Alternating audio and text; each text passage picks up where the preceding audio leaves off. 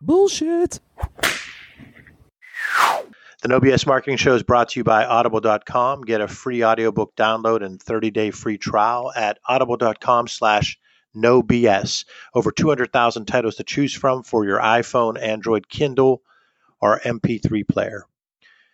It's the No BS Marketing Show. I'm Dave Mastovich, and today our guest is Mike Malatesta, CEO, investor, writer, and innovator.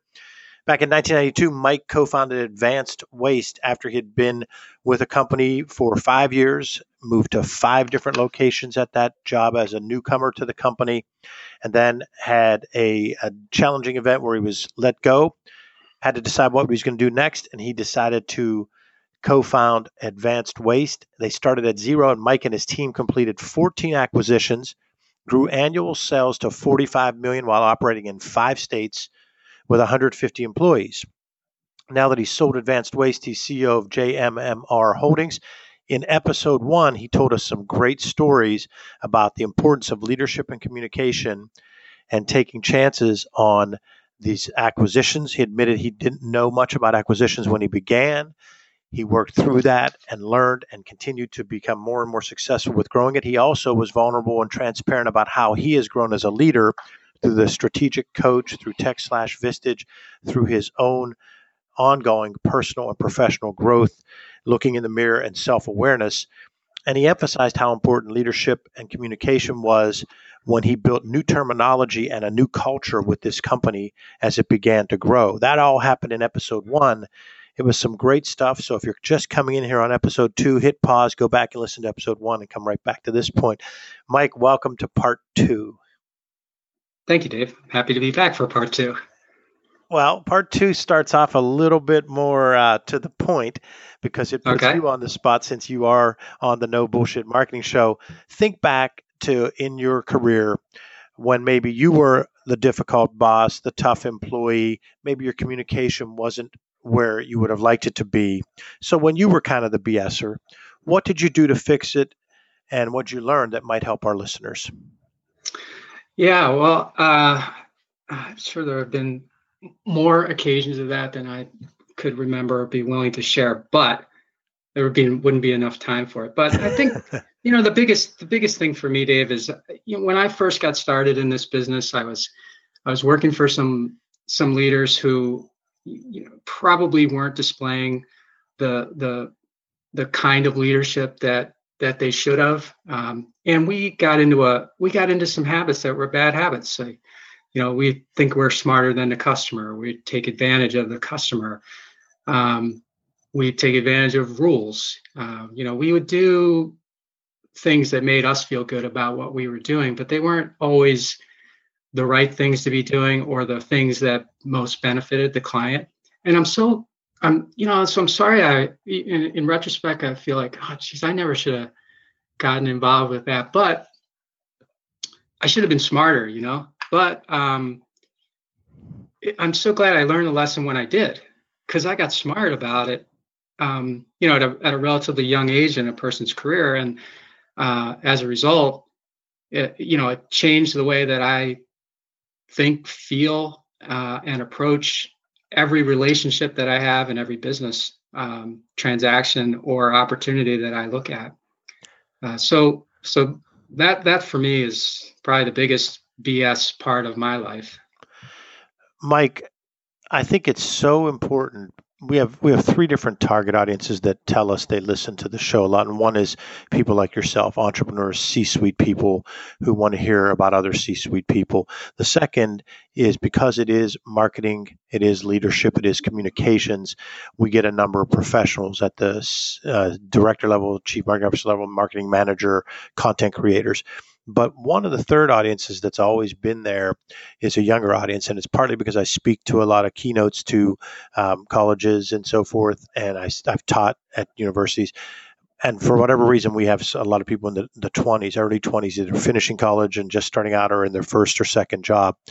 What you just hit on, I think you and I should talk about because it can help those people earlier in their career. We are influenced by our surroundings and our boss a lot, and it takes a lot to do what you did when you were able to overcome that.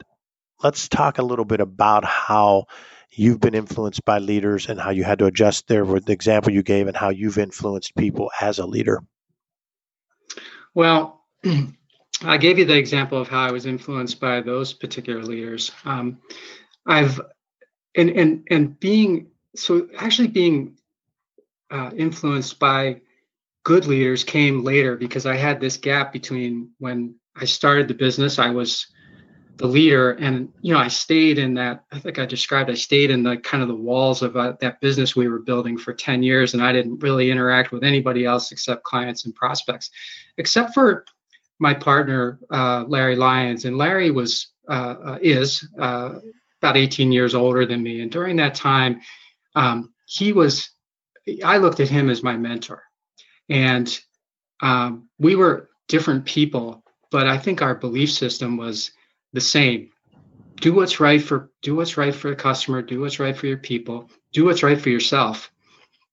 Now later, so I had that. Later, as I got into some of the programs we mentioned, I started to get in the company of some really great leaders who taught me that transparency is okay, vulnerability is okay, sharing details with people is okay. In fact, it's necessary if they're gonna do become the best that they can be. Continue to educate yourself. You never know everything. You're never close to knowing everything. Even in a business you've been in for your whole life, you don't know everything. So get out there and figure out what's out there for you to continue to learn. But I think the biggest thing for me as a leader is I believe in people. I expect them to believe in themselves. I expect them to understand that whatever level they're coming in at in the organization, that's not the level that they're going to stay at, unless that's what they really want. If they want something more, I'm going to help them get something more. I'm going to encourage them to get something more, and I'm going to support them to get something more, even if that something more means they got to move on to another opportunity. So I don't know if that gets exactly to your question, but that's how I'm thinking about it at the moment. I like it, and it brings a lot of value because it's talking about how you led people and how people can respond to that. The second half would be this part, which is you said you want to help people, and sometimes you've had to help people where they actually left and moved on and went to something that was a better fit for them. But let's go down the other path of helping someone out there who's a listener right now, and they're drained at work and they're kind of punching in, punching out now when they don't have the zest they used to have. And that's partially on them because we all have individual accountability and responsibility, but it's more so on the culture and the supervisor. So what advice do you have for someone who's in that situation where maybe they're even thinking, I'm going to do, the big phrase today is a side hustle, and because they're not sure and they're not as comfortable as they used to be in that current job? What do you have for that person who is someone that's feeling like they're stuck? Yeah, that's something we should unpack, I guess, as long as we're using the side hustle thing. So I guess it really depends on how do you want to approach your supervisor because you think you can change the situation by pointing something out to them in a positive way or making a suggestion in a positive way that'll be received?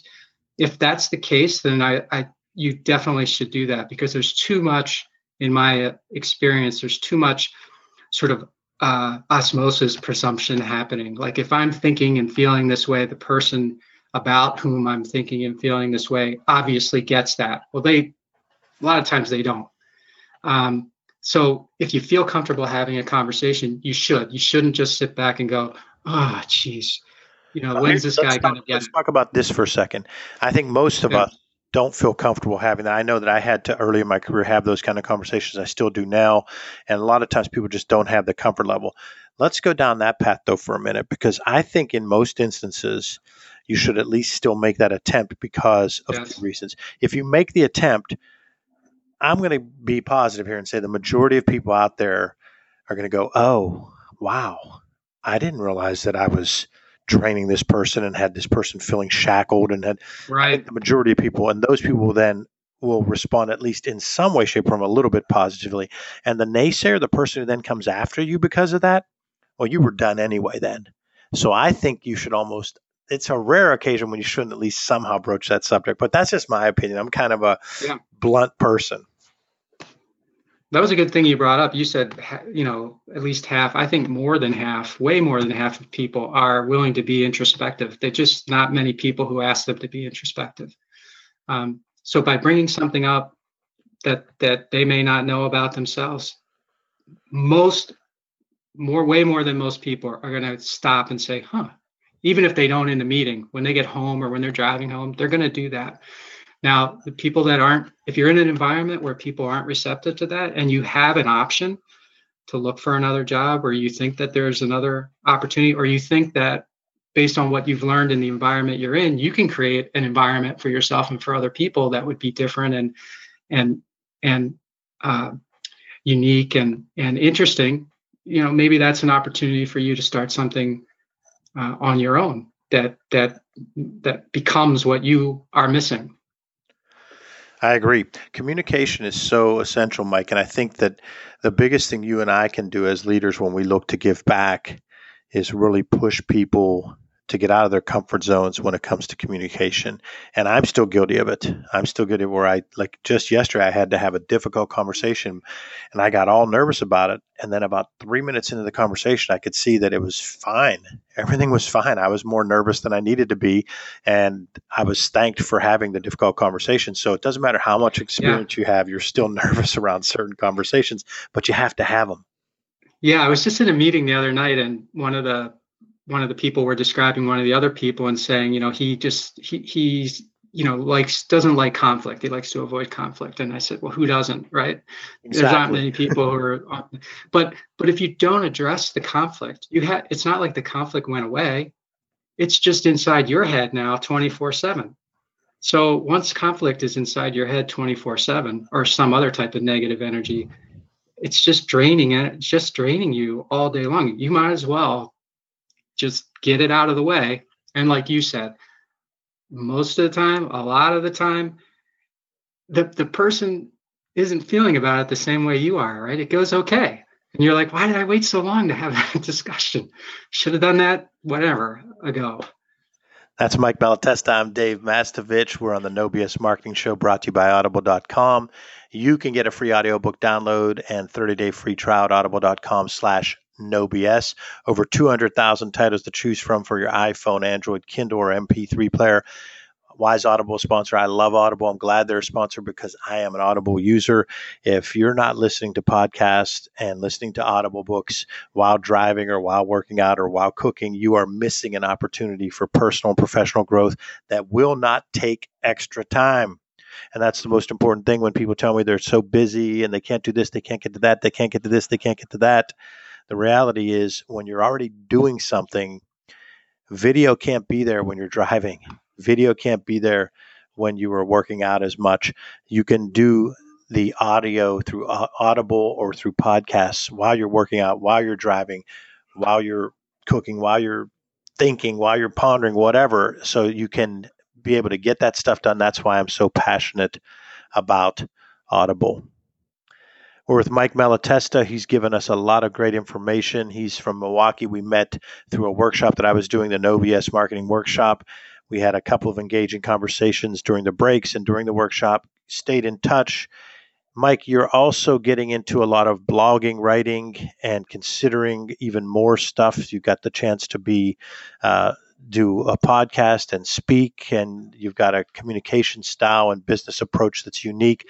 Why don't you tell our audience a little bit about what you've been doing so they can follow up and read some of your stuff or hear some of your stuff? Sure. Thanks. So one of the reasons that I ended up selling my business back in 2015 was that there were a lot of goals that were, I developed a goal sheet in 2003 that had the next 10 years and then the next 10 years after that. And it occurred to me that if I was going to continue to be running this business full time, I was not going to be able to accomplish these goals. And fortunately, the timing of being able to sell the business and and the age I was kind of came together where I would have an opportunity to do that. And so I've been marking off goals as a result. One of my goals has always been to write nonfiction and eventually write a fiction book, 5 of which would be on the New York Times bestseller list. And the reality is I don't have one book published yet. I didn't then, I still don't, but what I have done is I developed a website, MikeMalatesta.com, and I blog on that website about my experiences. So it's not a tell you what to do kind of thing. It's basically like, here's a story from my life and business or whatever that might resonate with you as an entrepreneur, or might resonate with you as a leader, or you might just find interesting. So I do that. That's putting me in the discipline of writing, Dave, and that's going to get me to the point where I do publish these books and I do accomplish that goal. In addition, I have been doing a lot of angel or early stage investing, and not on a big level, but I was introduced to this website called AngelList, angellist.co, I believe it is. And AngelList provides opportunities for investors, or really anyone, to invest in high-tech, high-growth startups, a lot of them out of Silicon Valley and San Diego and other hotspots, Austin.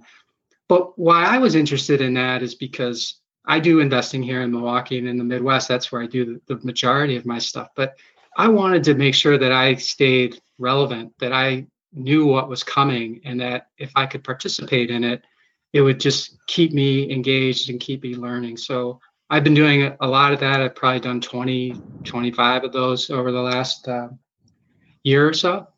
And then I've got my podcast, which I still haven't started, and Dave's been sort of mentoring me on that. I'm building content now, and then I'm going to use that content in a podcast called How Did It Happen, where I'm going to interview high performers in all phases of life, and I'm going to engage them in a conversation that's not just about how'd you do it or whatever. I want to know what happened in their life.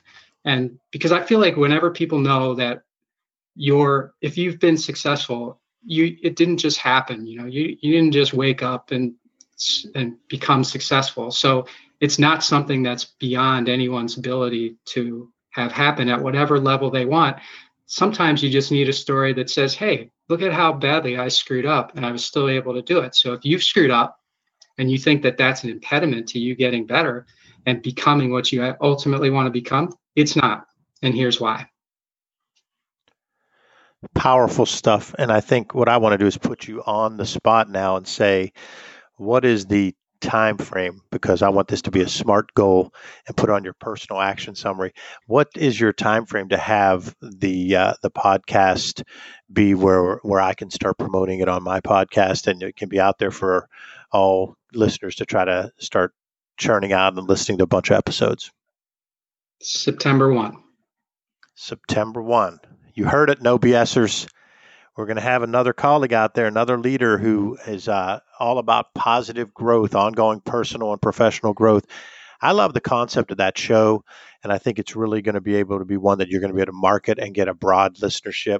Our show is great, and I love it. And I also know that our show is for a specific couple of target markets I mentioned earlier. But what's great about this, you'd have those same target markets, but I also think you can get a very broad listenership because of the vulnerability and transparency of when you're talking to these people. And I love your point about when you or one of your guests or whoever you're talking to telling the story about, when you say like, this is what happened that went wrong and it still ended up okay, and here's what I learned from it. Because you said earlier that there's through all those trials and tribulations, there's growth, and sometimes it's painful growth, but that is the key. And you're going to have people that listen that understand that, wow, I was thinking of making this leap and I was a little bit scared. And this guy has this guest on, and she said that she made these 2 major mistakes and thought she was going to go under, but she turned it around and her company's now $100 million in annual sales. That kind of stuff is going to be really powerful. I'm looking forward to it. So I that'll have be. to do a little more than look forward to it, but I'm looking forward to it. You've got a big summer ahead of you because podcasts, Yeah. they take a little bit of work on the front end. And I'll tell you what ends up happening is once you prep and get started, the first few months actually go well. You'll get better after the first or second episode, and there'll be a big jump from episode, say, 3 to 10. You'll have a big difference.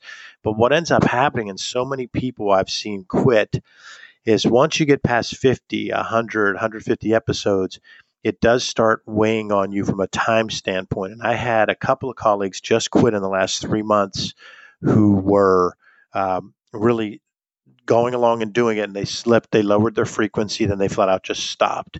And that's what ends up happening. And that's the advice I'll give, is to continually try to build that bank of shows in the inventory, or to be willing to say perfect is the enemy of good, which is always a challenge for all of us. And so what I've had to do, because of my background of doing a lot of stuff on the air and doing a lot of stuff in the media, is I always wanted it to be good. And I had to quit trying to worry about it being perfect, and just say perfect is the enemy of good, and just do a show. Because if you fixate on it, that's what ends up happening. And that's why so many people quit doing podcasts after 50 episodes, 100 episodes. 2 reasons. One is the struggle to fight perfect is the enemy of good. And the second is to be okay with the fact that it's not like a radio show on a broadcast radio or TV station where you can see immediately, oh, I had 18,000 listeners, now I have 43,000 listeners. You have to know your audience is really small, but it's a loyal audience. So those are the 2 things that happen, is the 2 challenges that you'll have to wrestle through after 6 months and 1 year. Well, thanks for that introspection and for the advice as well, Dave. Now, on the No BS Marketing Show, we always like to ask our guests if they could give the audience a tool that they use to help our audience become more productive. So it can be anything you use. It could be an app. It can be a process that you use to help you be more productive or communicate better. Can I go old school on you? Absolutely. Okay, so if I'm going to go old school on you, I would recommend that your listeners pick up a book called Think and Grow Rich by Napoleon Hill. And that book was written decades and decades ago by Napoleon Hill, who followed around Andrew Carnegie and Henry Ford and a number of other successful people, because he wanted to write about what these people did that led them to be super successful.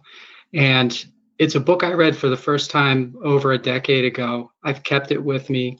It's got all kinds of marks on it and stuff. And I just started reading it again last week. And it's a phenomenal book about taking control of your own mind to use what you create, a belief system, use your belief system as the power to keep you going toward what you want to accomplish. Fantastic book. And I would recommend that highly. Mike, I have to tell you something that's going to help our audience too. Like you, I bought that book years ago. I think it might even been maybe 15 years ago.